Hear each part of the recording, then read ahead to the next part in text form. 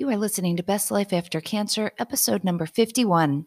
This episode goes over some of the math and science of weight gain. And no, it is not calories in and calories out have to match.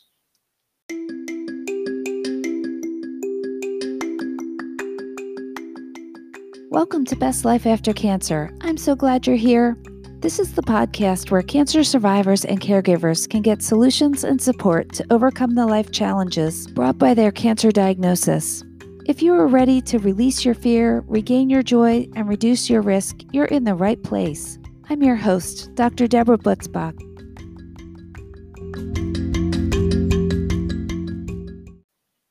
Well, hey, my friends. I did a recent webinar on weight gain after cancer treatment, and people loved it. So I thought I might do a little recap as a podcast in case you missed it. I will tell you a bit of a secret, though. This week, I am totally last minute creating this podcast. My brother and his family were here overnight yesterday, and today I went for a good walk with my husband and our dogs, and then I decided to go for a swim and have a Corona with a lime hanging out in the pool. So now it is late on Sunday afternoon, and I am just getting this moving. I have shared with my website subscribers, I'm taking a bit of a pause this summer, not of the podcast, but of some of the other things that I do on a daily basis. But I decided today I'm going to start a Facebook weight loss challenge for anyone who's interested. I have personally put on some pandemic pounds, and I want to get rid of them and increase my fitness for a hiking trip we are doing this summer in the White Mountains, New Hampshire. Hiking is really pretty challenging now, as I have 3 teen boys and my hubby to keep up with. They are all almost 6 feet or taller and have some really long legs that let them move. Thank God the littlest is still a little shorter and a little slower, so I have someone to walk with.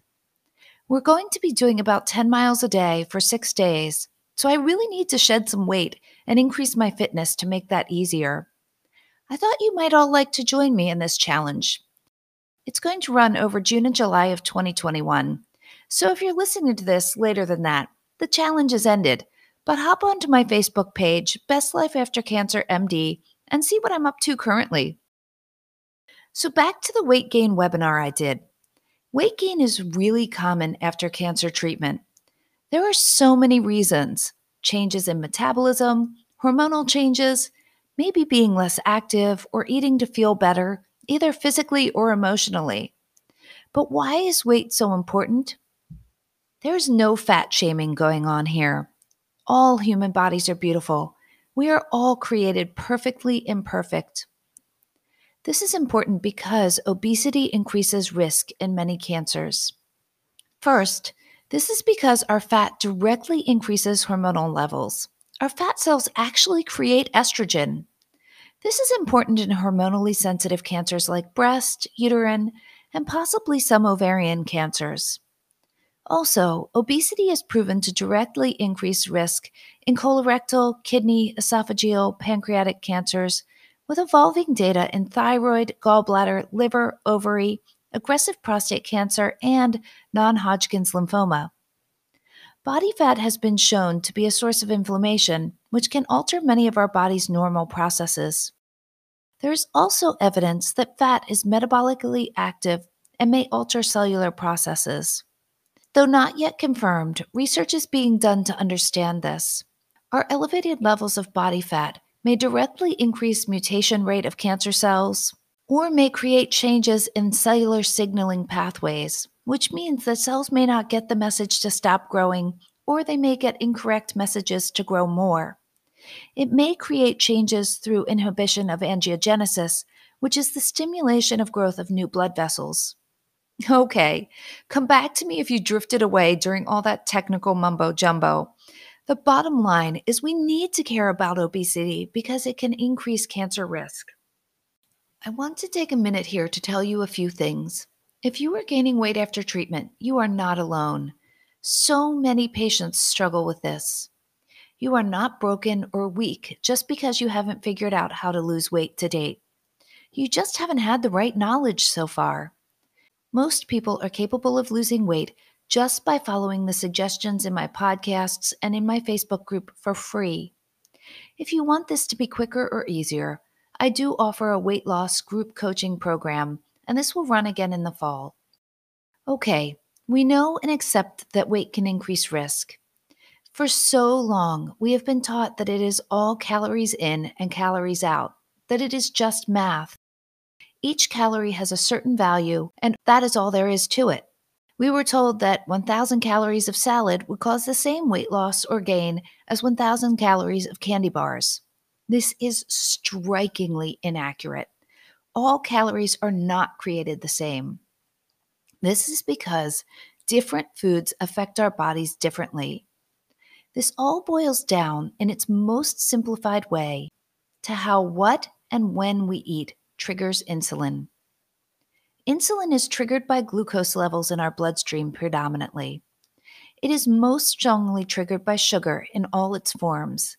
And this includes all types of sugar, but also includes honey, maple syrup, and other types of sweeteners with calories.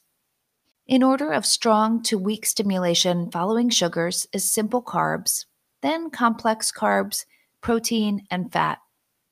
Our digestive system first breaks down foods into parts small enough for the body to absorb and use. Both simple and complex carbohydrates break down into simple sugars. Protein breaks down into amino acids. Fats break down into fatty acids and glycerol. As these smaller parts are absorbed into our bloodstream, our blood glucose levels go up, and this triggers the release of insulin from our pancreas. Insulin is secreted in varying levels in response to the amounts of sugar detected in the bloodstream. The first thing insulin does is provide glucose to all of our muscles. When our muscles have all they need, it drives the storage of excess sugar that we don't need in the moment. First, the nutrients are stored short-term in the liver for quick use. When the liver is full, insulin drives the excess glucose into our fat cells. Here is where you need to really pay attention. As long as our insulin levels are high, our fat cells are in storage mode. Did you listen to that? When our insulin is high, our fat cells are just storing. They cannot release the fat in them into the bloodstream to use for energy. Many Americans' insulin levels are elevated for all but a few hours a day when they are sleeping. Let's think about this. You get up and have a bagel. This is rapidly broken down into sugar, raising your insulin levels. 2 to 3 hours later, all that sugar is stored and your insulin level starts to drop. But about that time, you start to feel hungry and have a mid-morning snack. Insulin peaks again. Then it is lunchtime. More sugar and more insulin. Then mid-afternoon, you start to feel tired. Maybe now it is a sugary Starbucks drink to boost your energy. Then a glass of wine and a few bites here and there while making dinner. Then dinner, and 2 hours later, a bowl of ice cream. About 3 to 4 hours after the ice cream, your insulin levels finally start to drop. This means your body is only in fat-burning mode maybe 4 hours in the middle of the night. You can see how this would make it very hard to lose weight. The worst part is that people's bodies get used to this constant influx of glucose and then lose the drive to burn fat even when there isn't much sugar around. It is like the difference between picking up a Big Mac and cooking a burger and making fresh French fries from scratch. Our bodies like easy, just like our brains do. So our body hits the easy button and makes us lightheaded and hangry to get us to give it a never-ending supply of sugar. The more we do this, the worse we feel when our blood sugars drop.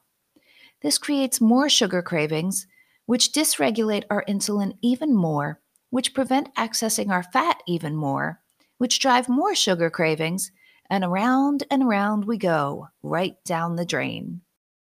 Here is where my first suggestion comes in. From my standpoint, this is the absolute easiest way to lose weight. We can lower our insulin levels by shortening the number of hours we are eating each day. This is fully outlined in the books The Obesity Code and The Diabetic Code by Dr. Jason Fung. If you are diabetic, you should first speak with your doctor and second, read the book before you make changes to your routine, as fasting can be quite dangerous for people on injected insulin. When we shorten our eating window, we do not have to reduce the number of calories.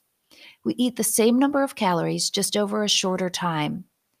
Instead of eating from 6 a.m. to 9 p.m., you can eat from 10:30 a.m. to 6:30 p.m. This means no snacks, juice, soda, alcohol, sugar and coffee, and so on outside of this eating window. By doing this, it takes you from 15 hours with high insulin to 8 hours with high insulin, adding 7 hours that your body can normalize its insulin levels and let our fat cells come out of fat storage mode and into fat burning mode. You might think, if I'm eating the same number of calories, how can that possibly help? Great question. This is because of our body's weight set point. What is that, you ask? It is the place our bodies think they should be in terms of weight. That is why when we lose 5 pounds with the flu, pretty quickly we gain it back.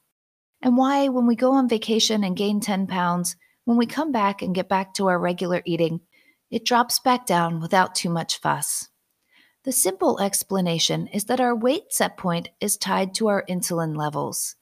As our insulin levels drop, all of a sudden, our body is able to see the fat stores and realizes we have more nutrition stored than we need, and it resets to a lower weight.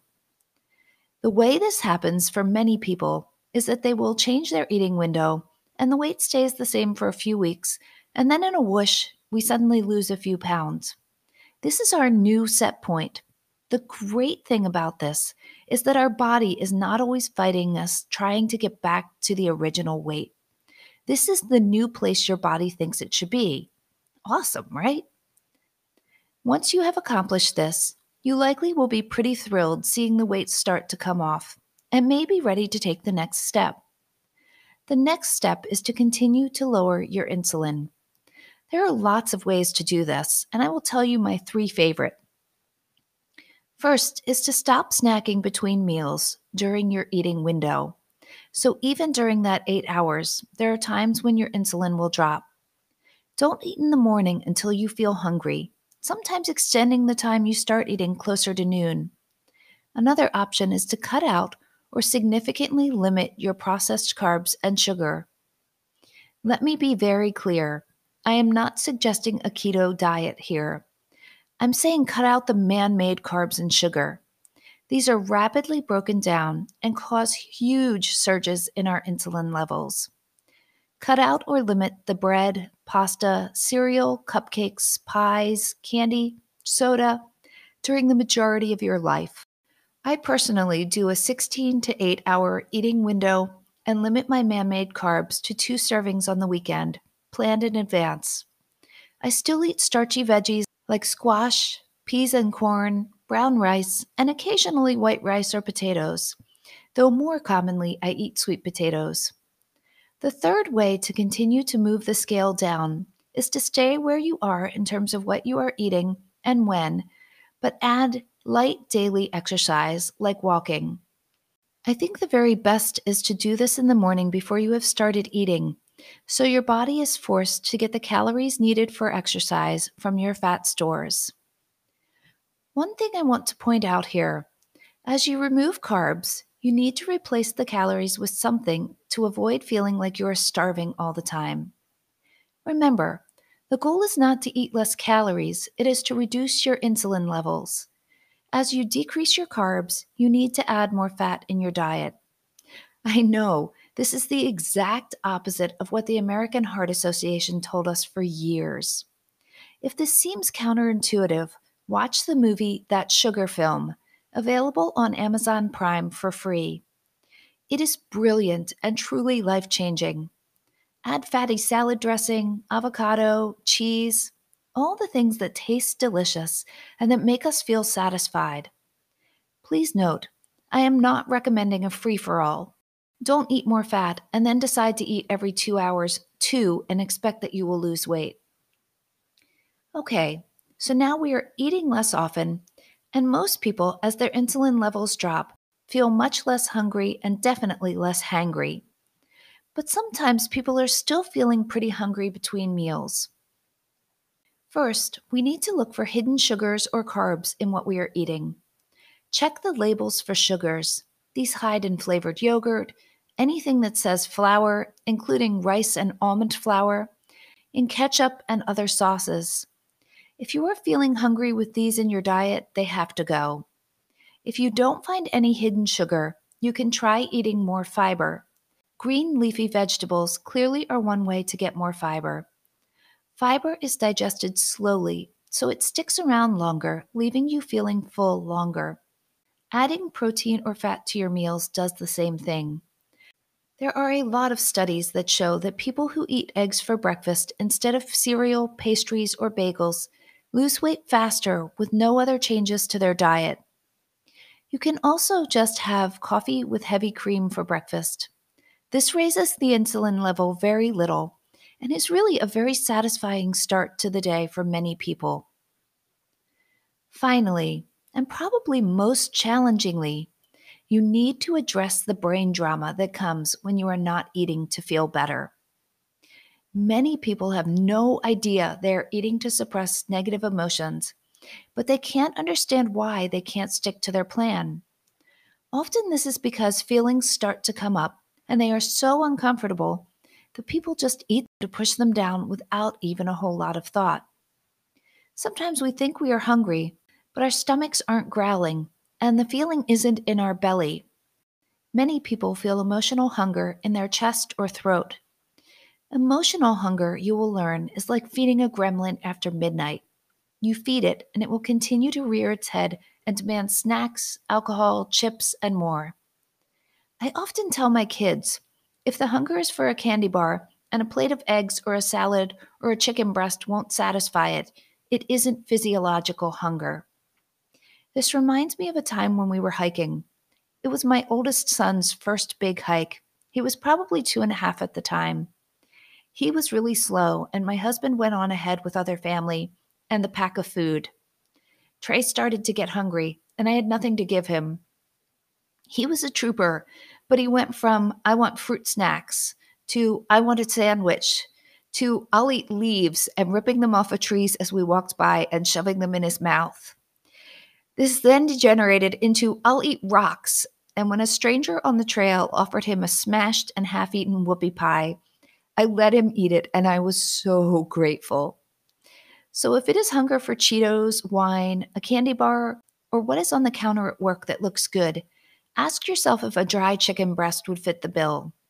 If the answer is no, likely it is emotional hunger to avoid an uncomfortable emotion. You need to work on really getting in touch with what your true hunger feels like and what your brain wanting something to stuff down emotions feels like. When you don't stuff things down, you will have to deal with the emotions that come up. I have a number of podcasts about dealing with emotions. This is critical here.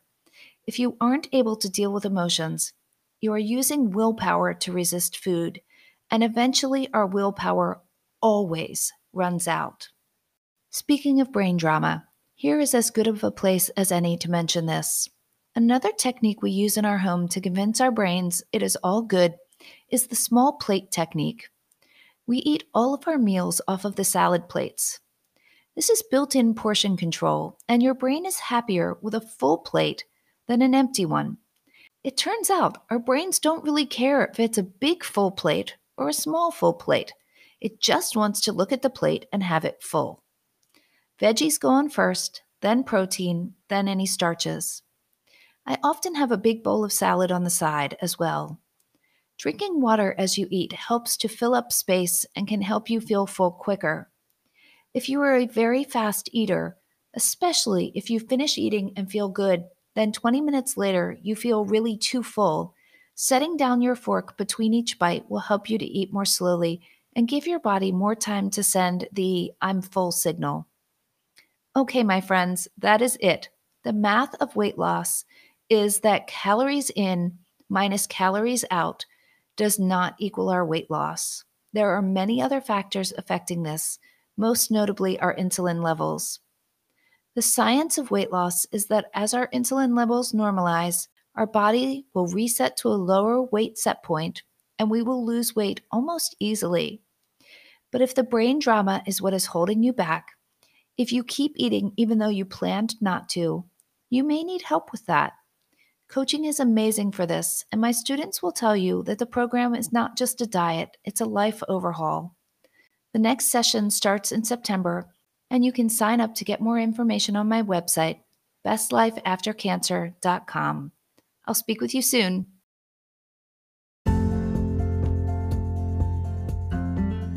Thanks for listening to Best Life After Cancer. Did you know you can get more information on my website, bestlifeaftercancer.com? There is also a Facebook page, Best Life After Cancer MD, where there is a group just for survivors. Here you are able to interact with me, ask questions, and get more help. I'd love to see you there. Have a great week, and I'll speak with you soon.